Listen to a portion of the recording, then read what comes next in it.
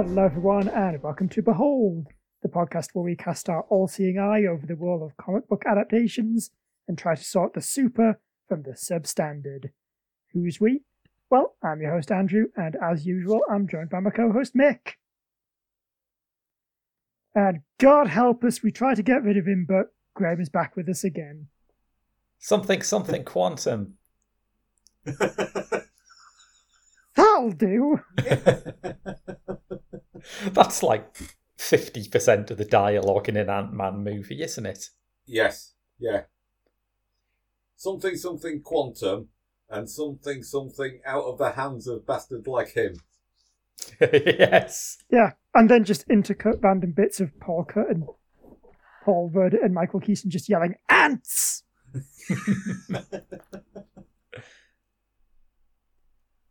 So, yes, today we are beholding Ant-Man, and we're definitely doing the introduction like this for deliberate reasons, not because I forgot to write the rest of the introduction. No, it's fine. I did write it, it's just the writing's too small to see. See, grammatically appropriate. Move your monitor closer. Actually, no, I'm sorry. It's not that the writing's smaller, it's just that the space between the atoms of the writing has been reduced.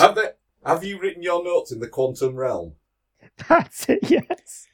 That's the scene with the cows in Father Ted would be very different if it was taking place in the Ant-Man universe. Yeah, I'm just disappointed this film came out in 2015, long after I'd graduated any kind of educational institution. So I can't say, sorry, my homework got lost in the quantum realm. Yes. That's it. That Father Ted episode will go something like, the ones out there are far away, but these ones don't exist in a space where normal rules of time and space apply. MC Escher's Father Ted. Yeah. God, Dougal's a much more relatable character in that program. Oh dear. So yeah, Ant-Man, the 2015 Marvel film, directed by Peyton Reed, written by every single bugger in Hollywood. Edgar Wright, Joe Cornish, Adam McKay, and Paul Rudd. And based on the Marvel character created by Stan Lee, Larry Lieber, and Jack Kirby. Which, I mean, you probably could have guessed two of those three since it's a Marvel character in the 60s. Yeah, Joe Cornish is never out of the offices. Yeah. So, background. Are you guys overly familiar with Ant-Man? I remember reading Ant-Man comics as a kid in those times when Spider-Man, Thor, Fantastic Four, and Hulk weren't available in my local comic shop from the Marvel stable. And by comic shop, I mean newsagents at the top of the road. This just make Ant-Man sound like Poundland Spider-Man, doesn't it?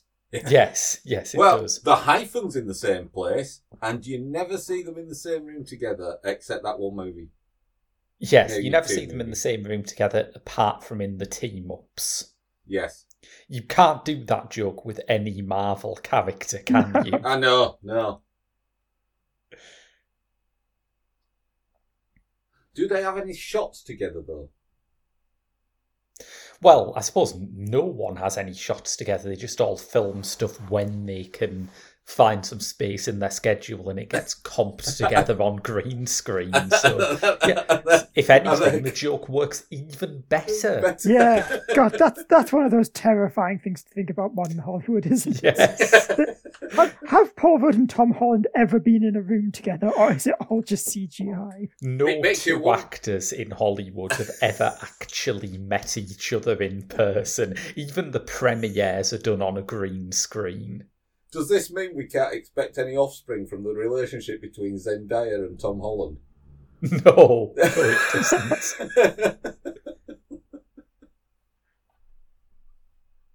Oh, dear. Oh, God, but what if they do and it's just that creepy baby from Twilight? I'm laughing, but I've never seen past the first 20 minutes of Twilight. Oh, you should see some of the GIFs from the last movie. They're pretty special. They make the whole thing worthwhile. I doubt that. Based on the first 20 minutes of the first movie, I doubt anything could make it worthwhile. Still, kudos to both Stewart and Pattinson for having careers after those movies. Yeah, as a friend of the show, Mark Harrison, once pointed out, it is quite ominous that after getting through Twilight, Kristen Stewart and Robert Pattinson eventually dived into the two most unbearable fan bases by gender, Batman for the men and Princess Diana for the women.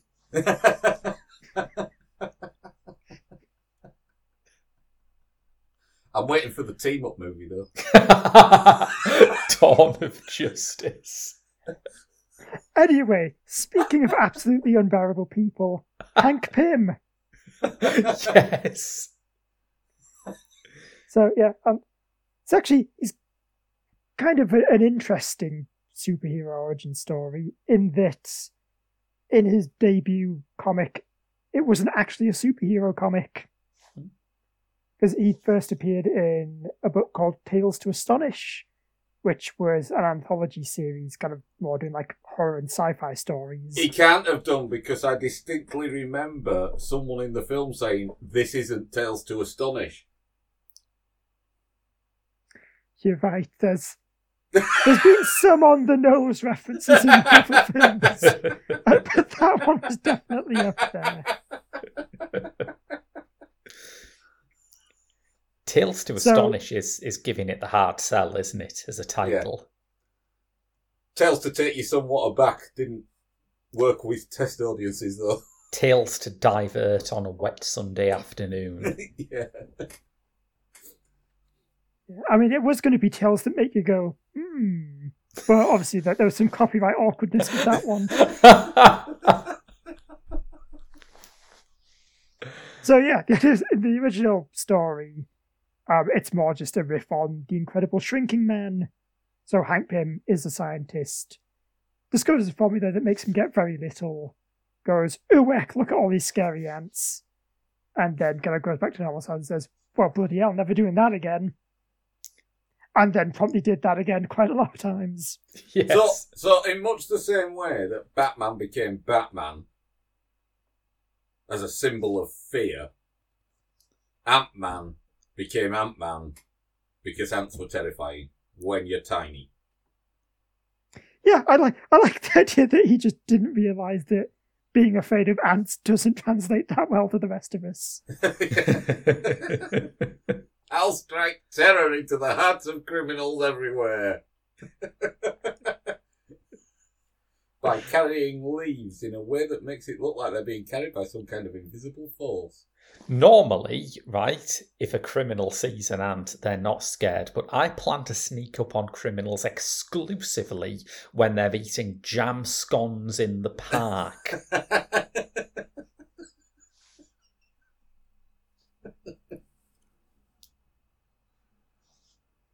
I mean, that does make a level of sense, because it would explain why Hank Pym, very quickly abandoned the identity of Ant-Man to have, 700 other superhero identities. Oh, is he one of those who can't pick a costume and stick with it? Yes, because he has been Ant-Man, Giant Man, Goliath, Yellow Jacket, confusingly at one point, the Wasp, and sometimes he just goes by Dr. Pym. What, was that during his non-binary phase when he became the Wasp? Yeah, he's identity fluid is what I'm getting.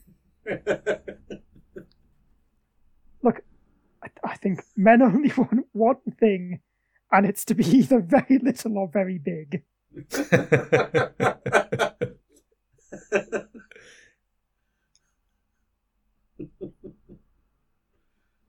yeah, that is one of the main things that Hank Pym is known for, is constantly switching identities, which is probably the best thing he's known for. Because the other things he's known for are slapping his wife Janet and creating Ultron, the murder robot.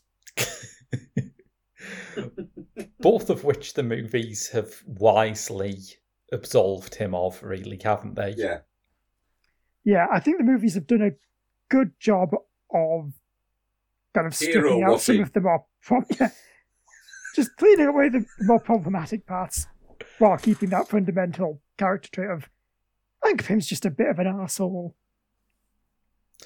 He is, but he's played very cannily by Michael Douglas, who has a career going back about 40 years now of Is that making all? complete arseholes kind of charming. Yeah. Is it only 40 years? Well, he started off as a producer in the 70s. He started having actual acting roles towards the end of the 70s with stuff like China Syndrome.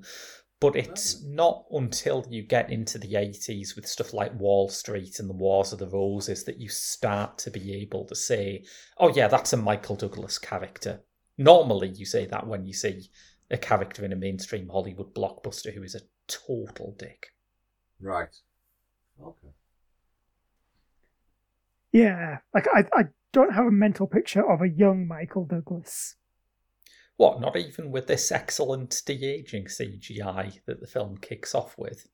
No, Paul Rudd just looks like that. Yeah, that's one thing they didn't think through is casting ageless Paul Rudd next to Aging. yeah, Wizened. weird, sort of stretched out face Michael Douglas. Like they've just grabbed his forehead and his jaw and just pulled as hard as they can. Hey, Next to quantum Haley Atwell, realm. who looks exactly the same as Haley Atwell, but with a grey streak in her hair. Yes. Getting to the quantum realm takes some G-force, all right. Yeah. It also makes it weird how Howard Stark is the only person who turns into a completely different person when he ages. Yes, that is quite odd, isn't it? But, by the way, can I make a request? When you do the synopsis of the movie, can you do it in the style of Michael Pena? No, Mick, that's a really dumb idea and I'm not going to do that, okay? Now, shall I move on to the very serious synopsis that I've got written out? Go on, then. Absolutely. And by that I mean, take a second, because I've put the chat in front of the scroll bar so I can't move on.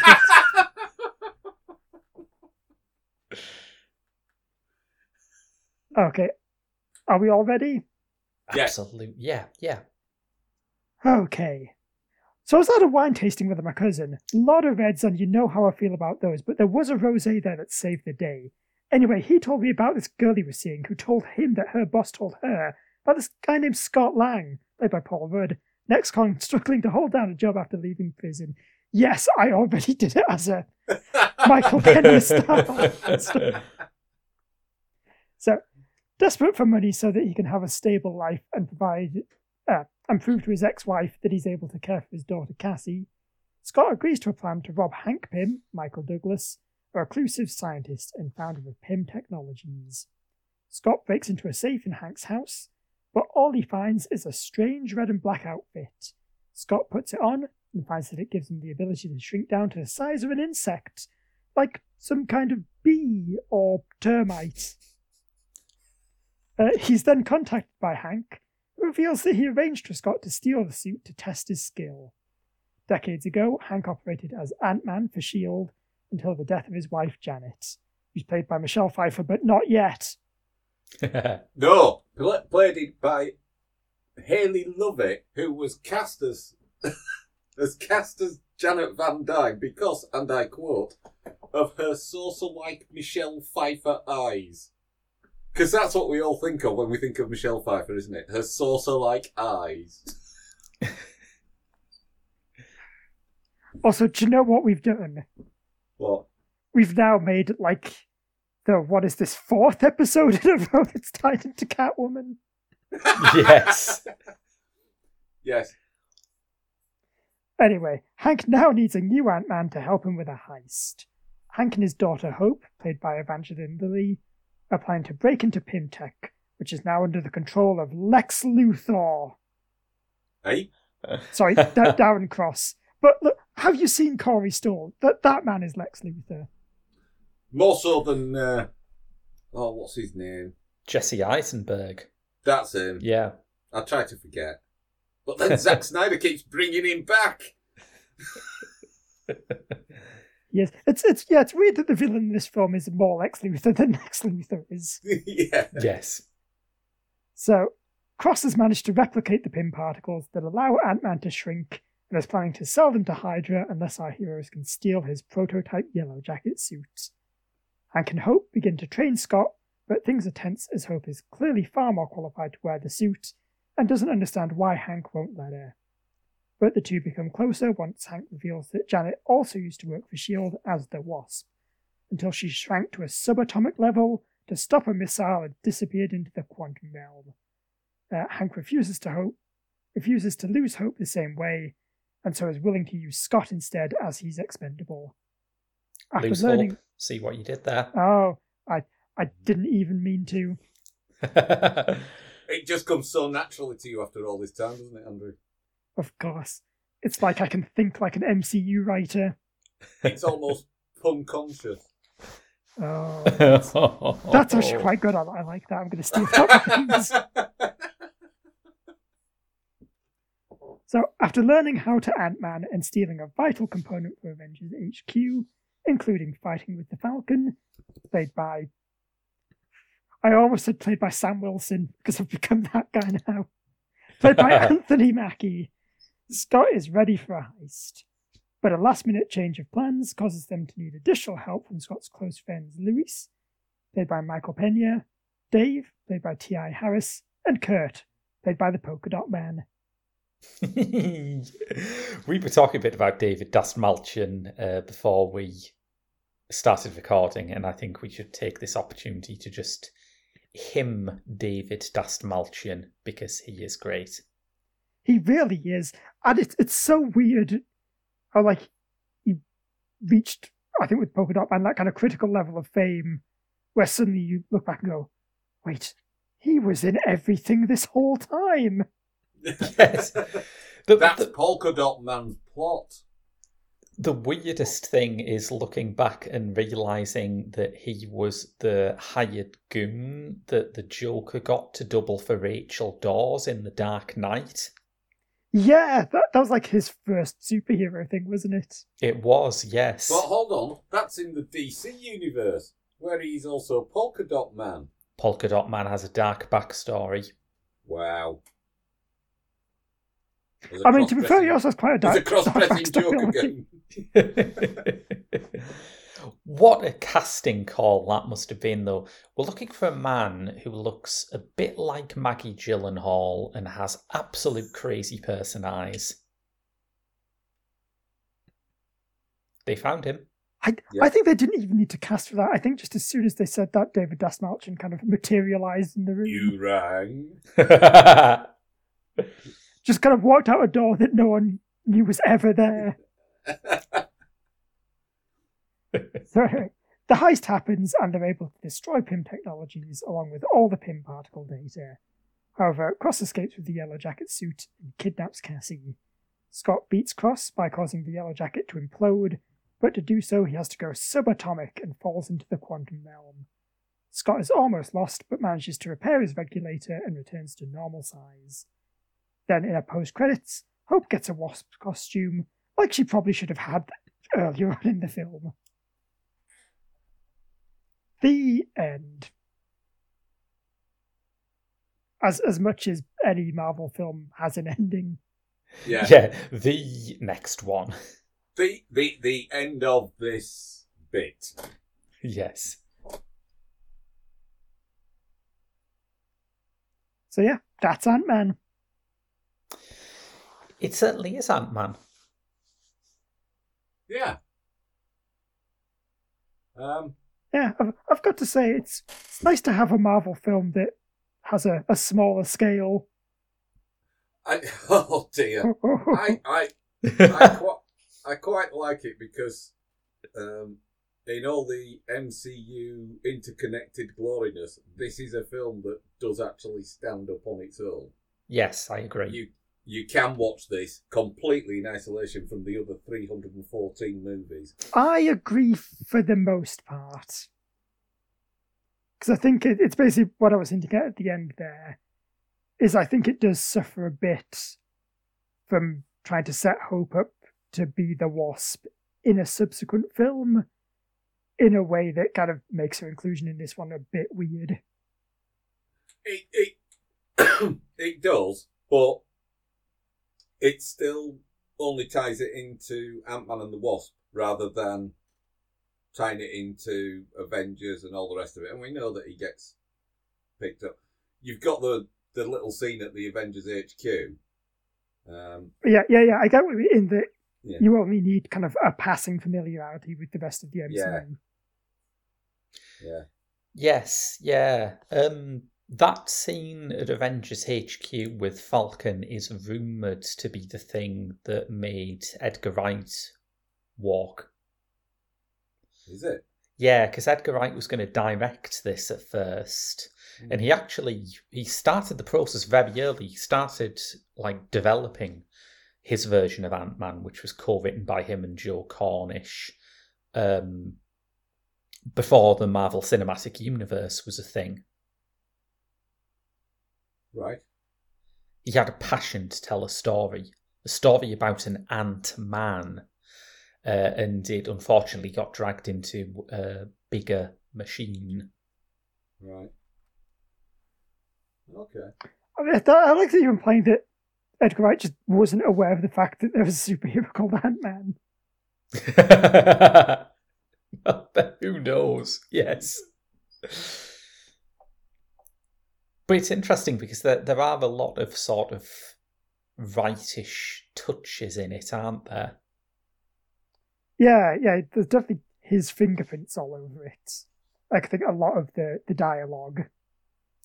A lot of the stuff. Which I mean, the dialogue in this film is good. Yes, yeah, it is, yeah.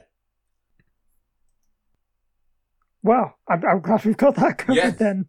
Yes, let's...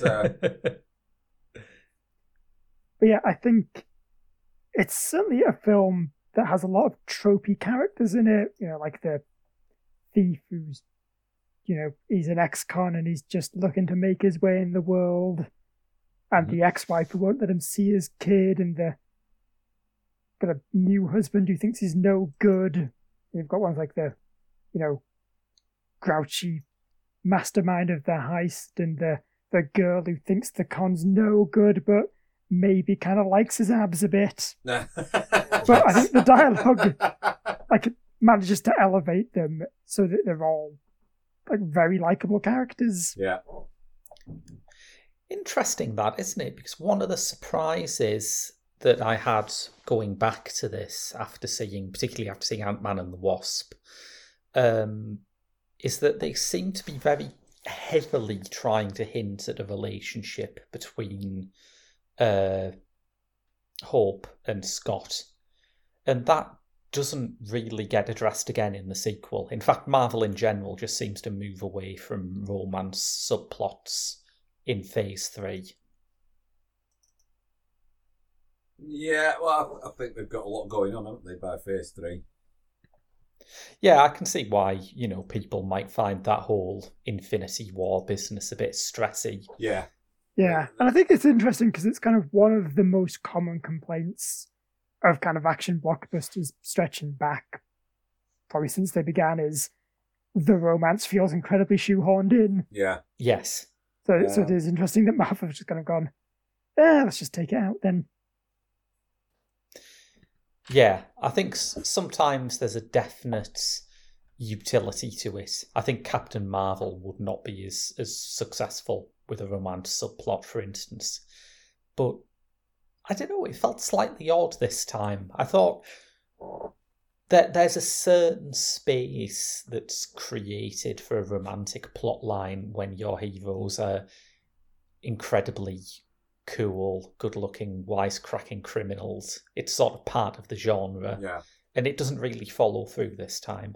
No. The other area where I think it's a bit odd is normally in this kind of a situation in any other film,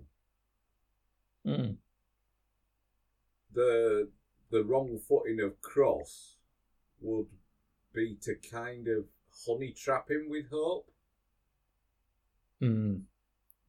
And that doesn't seem to be there. She seems to be openly cold towards him, and yet he seems to be sort of not that bothered about that either. Yeah. Yeah. I'm sort of glad they didn't do that. I think Yeah. having Hope be the honey trap character would be pretty.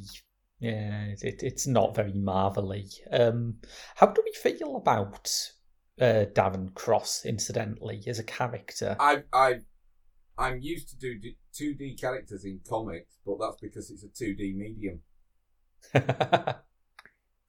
I think he's one of those characters who, for me, people complain about the Marvel villains, like Nick says, being 2-dimensional. I don't know that I necessarily need him to be 3-dimensional, though. Like, he's just... He's the bad guy. He's the thing that our heroes have to come together to stop. Yeah. Because the film does make some attempts to kind of deepen him by giving him that whole, oh, maybe it's the Pym particles that messed up his brain plots. Yeah. But I don't know why you need that. Like, it doesn't add anything. Like, it's fine for him just to be a scummy business guy. I mean, you've already got enough by the fact that he was pushed aside by Douglas. And the possibly one of my favourite lines from the movie is, why did you take me on as your protege? Because I saw that you were like me. Well, why did you push me away then? Because you were too much like me. I thought that was quite a nice little line. And I think that was enough to sort of put him on this vengeance trajectory to take over the company and find the secret of the Pym particles and the Ant-Man, if you will. Yeah. Nobody says it as the Ant-Man, do they? It's one of the superhero movies where that genuinely cannot work. Yeah. The Batman, fine, that works, but nobody is looking out to the sky and going, can you hear him? He's coming. The Ant-Man. Well, that's the point, isn't it? You can't hear him coming because he's tiny. Well, no. Or is he permanently far away because of his small footsteps? Yeah, maybe that's the real trick to Ant-Man, is people see him coming and they just go, that's fine, he's miles away. And then he punches them in the face.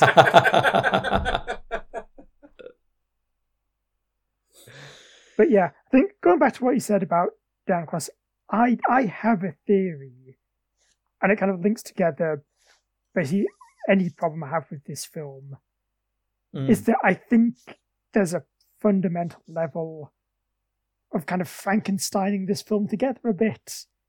Like, it feels like there's been a few different drafts and then studio notes, which have all just been mixed together into a final product.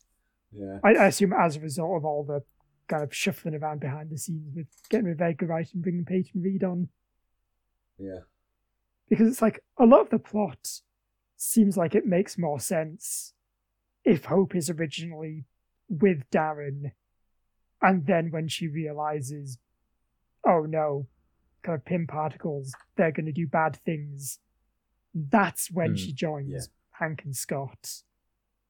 And then like, feels like they've said, no, we wanted to join Hank and Scott right from the beginning so that they have more time together. And then they've had to kind of work that backwards into the plot. Yeah.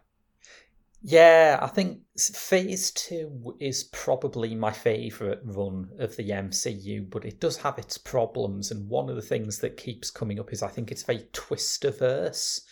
You know, things generally play out in the way that you expect them to. There isn't, barring the Mandarin reveal in Best Iron Man, there aren't really many sort of absolute shock moments, and even in Captain America the Winter Soldier, the twist in that feels transgressive because Robert Redford is a Nazi, holy shit, rather than, you know, because Alexander Pierce is believable as not a bastard. Yeah, it's certainly, I don't think anyone was expecting the villain would be anyone else except the guy who may as well be named Badson Guy Maninov. Yes. And it's the same thing with Darren Cross. It's a very linear bad guy role, and it would perhaps have been less linear if that subplot that we're detecting the ashes of had been included. But remembering it, I found that more of a problem. In my memory, Davin Cross was just a bad generic villain of the type that, early Marvel had a lot of. In practice, I think Corey Stoll is having so much fun with that role that it doesn't matter. And I think the other thing, going back, is I think Ant-Man, for me, is kind of one of those superheroes. He wasn't as perennial as Spider-Man, Hulk, Thor. He was around in my 70s, but then when I came back to comics in the 90s and latterly in the early 2010s, he wasn't there. He wasn't a big player. There wasn't an Ant-Man ongoing title. There weren't racks of Ant-Man graphic novels. And I think from that point of view, Corey Stoll's Darren Cross is actually perfect, because that's exactly the kind of villain you got in that era of comic. Yeah. There were... Yes, you had sort of Fantastic Four taking on Doctor Doom every 4th issue. And Silver Surfer in 3 of the other 4 issues. Mm. But most of the comics had generic villain number 205 lines up to take a pop at Spider-Man, or the Fantastic Four, or the Avengers. Or 3 or 4 generic villains team up to take on the Avengers. Yes. Yeah, I mean, without spoiling our thoughts on the sequel, if we ever do an episode of that, I do think the villains in Ant-Man and the Wasp fit better with the franchise's overall heist movie vibes. Yeah. But if we're going to have a supervillain in an Ant-Man story, I think Yellow Jacket works pretty damn well. Yeah, I actually also want to point out Darren Cross is a character who's very heavily linked to Scott Lang's origin as well. Because in the comics he appears in, it's fairly similar overall to the movie, where Scott Lang is an ex-con who steals the Ant-Man suits. But in that, it's because he needs to rescue a doctor who's been kidnapped by Darren Cross, because he's the only one who can help Cassie because she's got some weird heart problem. Mm-hmm. And then after that, Hank Pym's like, yeah, I know you've done some bad crimes, but yeah, keep the Ant-Man suit. Because as we've established, not a great guy.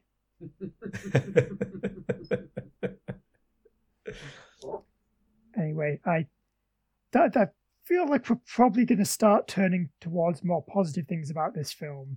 So before we do, can I get my rant out the way?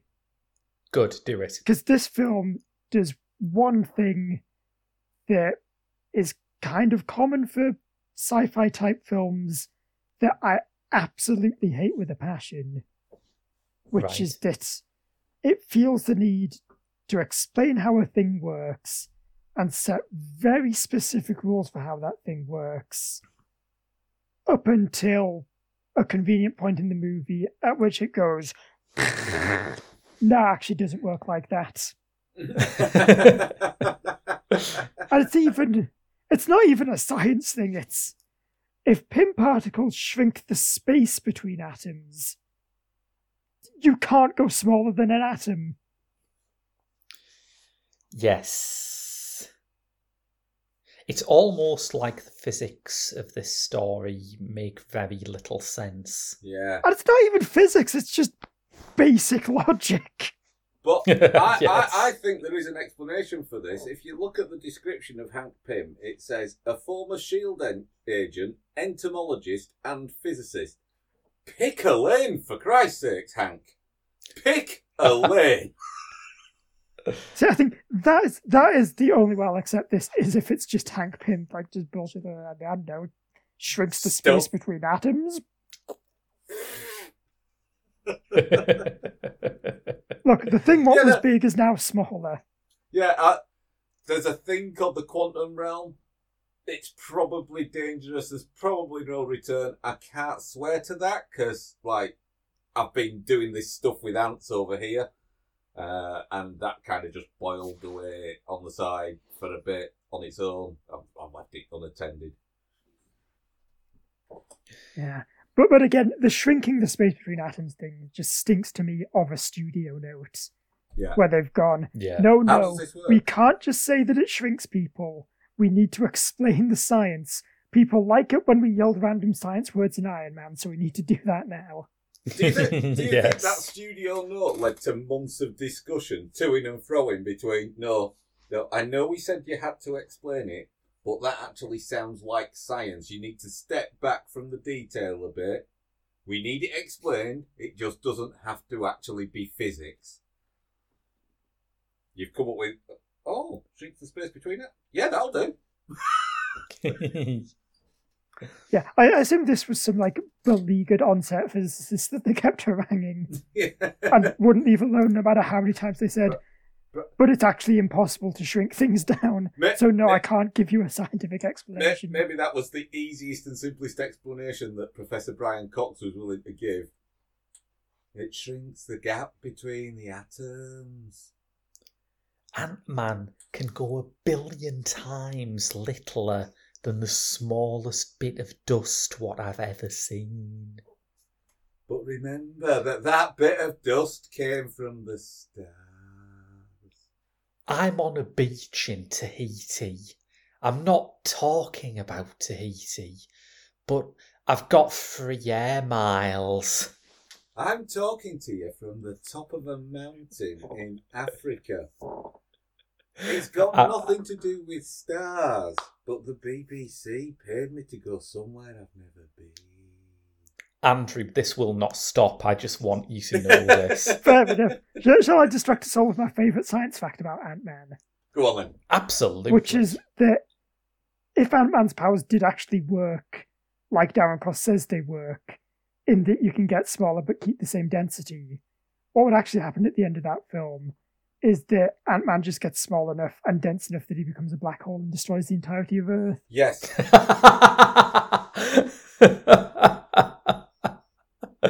They spent all this time trying to stop Thanos when the real threat was right under our noses. And actually, when you think about Quite it, literally under our noses. It will probably have already happened when Hank put that tank on his keyring. Yes. Yeah, which... I mean, that's another fun thing, isn't it? Just the inconsistency of how much do things weigh when they're small? But be honest. Yes. But be honest. Don't we all want to ride on the giant Thomas? Please rephrase that. All right. Don't we all want to ride on the giant Thomas the Tank Engine train? Yes.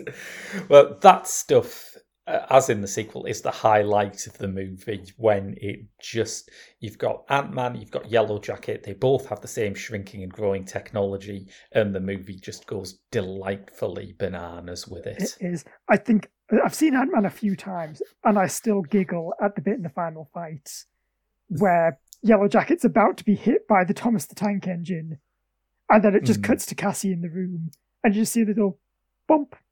Yes! And the train falls off the track. It's perfect. I love that. I love that it must be a stab at Man of Steel, right? Because this would have been developed right in the thick of all those debates about the level of city destruction in Man of Steel. And it must be purposeful that there is a shot where Ant-Man and Yellow Jacket have an extremely destructive fight in a tabletop model city. Yeah.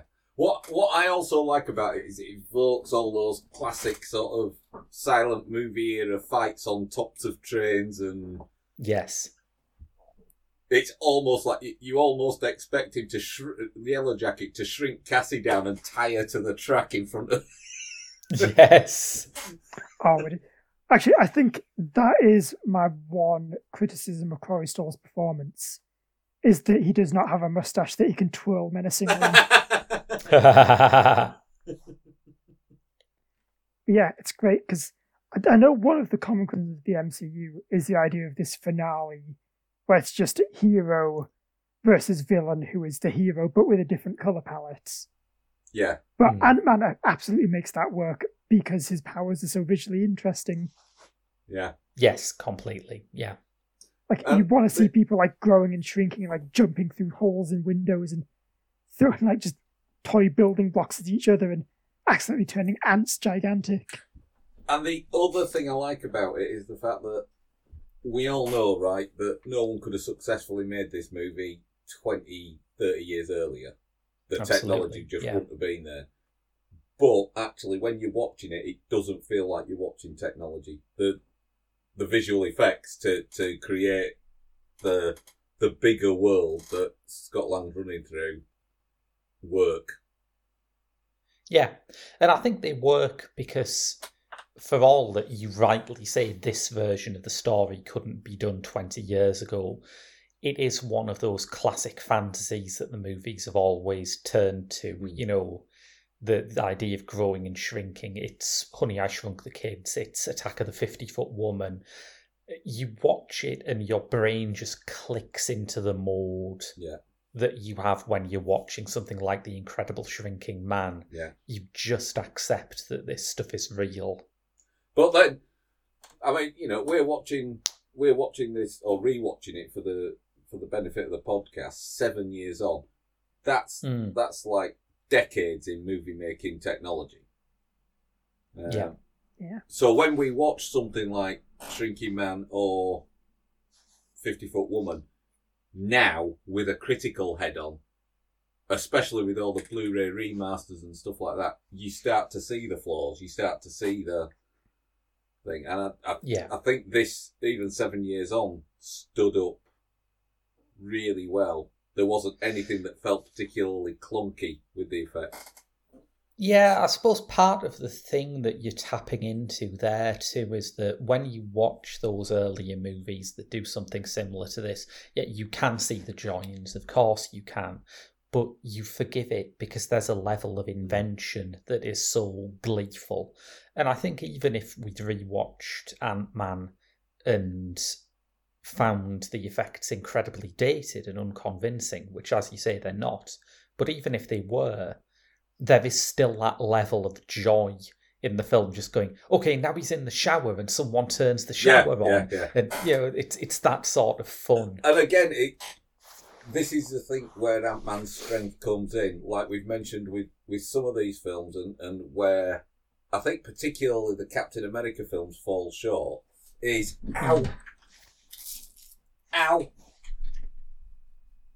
Oh, I thought you were saying how. No. It falls short in it's how. hard to have got to him. No, just a bit of cramp. Are you sure it isn't a very tiny man punching you in the leg? It could well be. I think my regulator slipped and it was just my right leg that started shrinking. It's the fact that this is a superhero movie based on a comic book, and it's fun. It feels as fun as reading the comic book. Whereas some of the Captain America movies have been like dour and, oh God, Steve, you're so dull. Which, I mean, to be fair, is also like reading a Captain America comic. That's true. But yeah, you feel like you're reading you feel like you're watching a proper gung-ho adventure. Let's not worry too much about the physics because this is fun. Yeah, absolutely. Actually, is Ant-Man so good because it's a perfect representation of Scott Lang? Because it is a film that's done some bad things, but is very charming and has a lot of heart, and looks like it hasn't aged a day. Yeah, good. Yes. Yes. But does that mean that by inference then, we also at some point need to kidnap it, shut it in a van, and deliver it to Avengers HQ? Yes. I think when I saw that cameo in Civil War, well, it's not a cameo in Civil War, he's in it for like the last third of the film, isn't he? It did dawn on me. I did sort of sit there and think, is Scott Lang my favourite Avenger? And now I think, yeah, actually, yes, he is, yeah. Because he's the one that's not pure and good and all the way through. You know, the rest have always been heroes, really. I mean, and he's... Or not villains, rather. Yeah, and he's the one who has something to struggle against. Yeah. There's something refreshing about the first act of a superhero movie taking place in someone's crappy apartment. Yeah. Yeah, and seeing them fail to defeat the biggest supervillain of all, Baskin Robbins. Baskin Robbins and their manager Greg Turkington, who the hell expected him to have a big blockbuster cameo? But it was a joyous cameo, wasn't it? It was, Yeah, it's also so absolutely cool. pitch perfect. So cool. That corporate type of, yeah, man, I think you're really cool. Oh, by the way, you're absolutely fired, but hey, grab yourself a smoothie on the way out. Yeah. I won't see anything. Also, I do love the little touch that he absolutely does grab a smoothie. Yeah. Yes. Yeah, that's marvellous. If you want to get one of those mango fruit blasts, I mean, it's 3 more disturbing words in the English language than mango fruit blast. The most disturbing part of them is when you see the price of them. Yeah.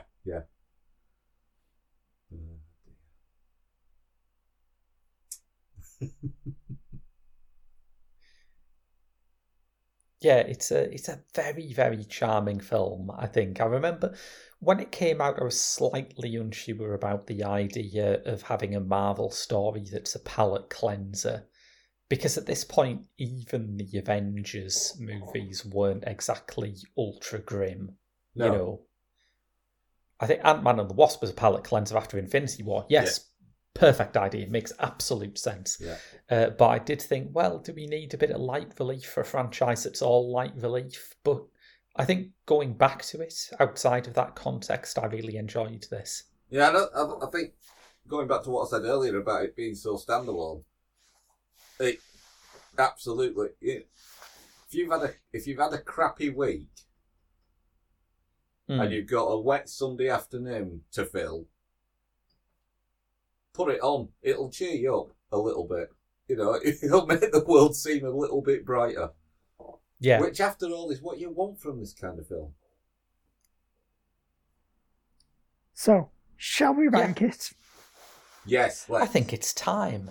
Indeed. So, this is going on our list of 1 to, let's see, we're up to 35, which of course range from A History of Violence to Nick Fury, Agent of S.H.I.E.L.D.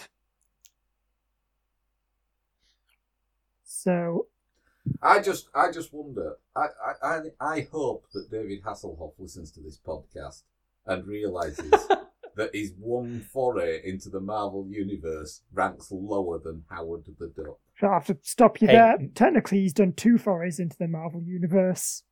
Oh, yeah. Because he did have a cameo in Guardians of the Galaxy 2. He did, yeah. And I think with Marvel using the multiverse to bring characters from older Fox and Sony films in, it's possible that was actually Nick Fury.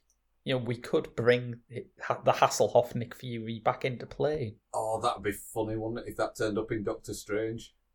Yes! Yeah. Especially if he was stood on top of the Berlin Wall singing Freedom. So, Ant-Man. I'm going to do a run through of 10 to 15 because that feels about the right kind of place for it. Yeah. I'd agree. So, number 10, we've got V for Vendetta. Number 11, we've got Birds of Prey, which do I even need to at this point out is definitely the film, not the TV series. No, because they're 2 separate lists now as well. Yes. Number 12, we've got The Batman. Number 13, we've got Spider-Man No Way Home. Number 14, we've got Shang-Chi. And number 15, we've got Iron Man. I definitely think it deserves to be in around that sort of Spider-Man area. It's more fun than Shang-Chi and less never-ending story sequel. Yeah, I would agree with that. I think it's hard for me because there's a few very acclaimed and well-loved films there that I was not fond of. But I would say if you want to put it around that Shang-Chi, Iron Man kind of level, that feels right. Yes, I think I'm looking at probably putting it just above Shang-Chi, just under No Way Home. Yeah, sounds about right. In what is now rapidly becoming the MCU block of power. Yeah, it's true, isn't it? I mean, I've fought back against some of the allegations that these films are all the same, but when you actually start ranking them against other stuff, you do realise, oh yeah, there's kind of a band that they're part of, isn't there? There's a block. Yeah. Oh yeah. Well, I feel like when I was preparing for this episode, I very much just had to make my peace with the fact that there's basically a 2-star band of MCU films, a 3-star band of MCU films, 3.5-star band of MCU films, and a 4-star band of MCU films. I thought you were going to say, and a not quite 4-star band.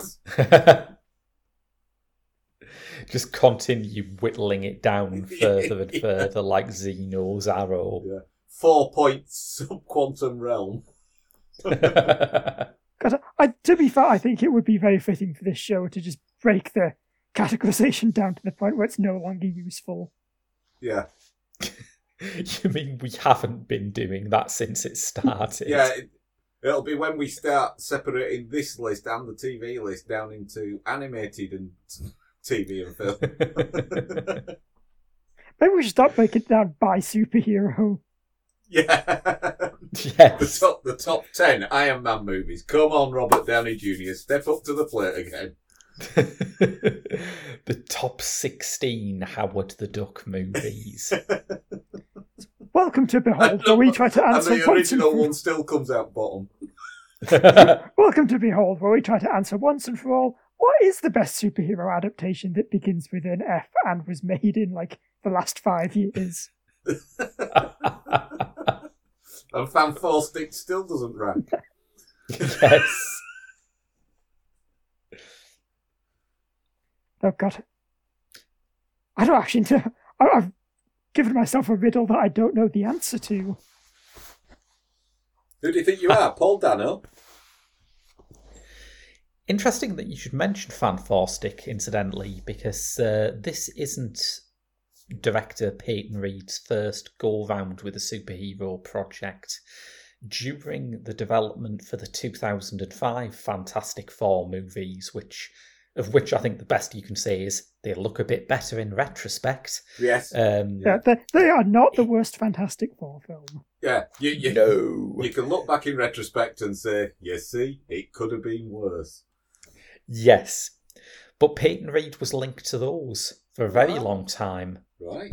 And he's currently finishing work on the third Ant-Man film, after which he said that's his trilogy done, he's moving on. Could they be lining him up to take over the Fantastic Four now that they're available to the MCU? That's possible. It's possible. I think they've already got a director for the first one, though. I think, is it Mark Webb? No, he's doing Spider-Man, really? Surely. Unironically, yes, he directed the Amazing Spider-Man films, the ones with Andrew Garfield. Yes, and I'm sure he'd be... Or maybe it's someone else. I'll admit, I probably couldn't name a lot of the directors of MCU films outside of Taika Waititi. And the Russo brothers. Oh, Russo brothers and he whose name shall not be mentioned anymore. Yeah, the Russo brothers, it's very easy to tell which ones they are because there's 2 of them. That's the trick. Yeah. And on that sterling piece of wisdom, that's it from us. If you want to listen this is why he's a respected film journalist and critic, Stunning insight like that. If you want to listen to more, you can find all our episodes on the feed or wherever you get your podcasts. And if you subscribe to the show, you'll make sure you never miss an episode. If you want to get in touch, our email is beholdpod@gmail.com, or we're on Twitter @beholdpod. Graham, where can people find you? Answer the question inquiring minds need to know. I'm on Twitter and Instagram @GrahamWFilm. I am on Letterboxd, just as Graham Williamson.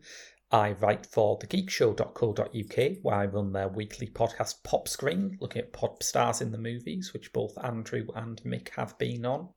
And I also write for horrified.com, the British horror website. Excellent. So check out any or all of that if you're a fan. And if you're a fan Other of than this... that is just a lazy layabout. And if you are a fan of the show, we'd appreciate it if you left us a review or just recommended us to a friend.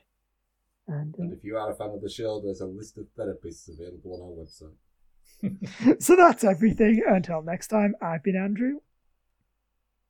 I've been Mick. And I've been Graham. So long, and thanks for listening.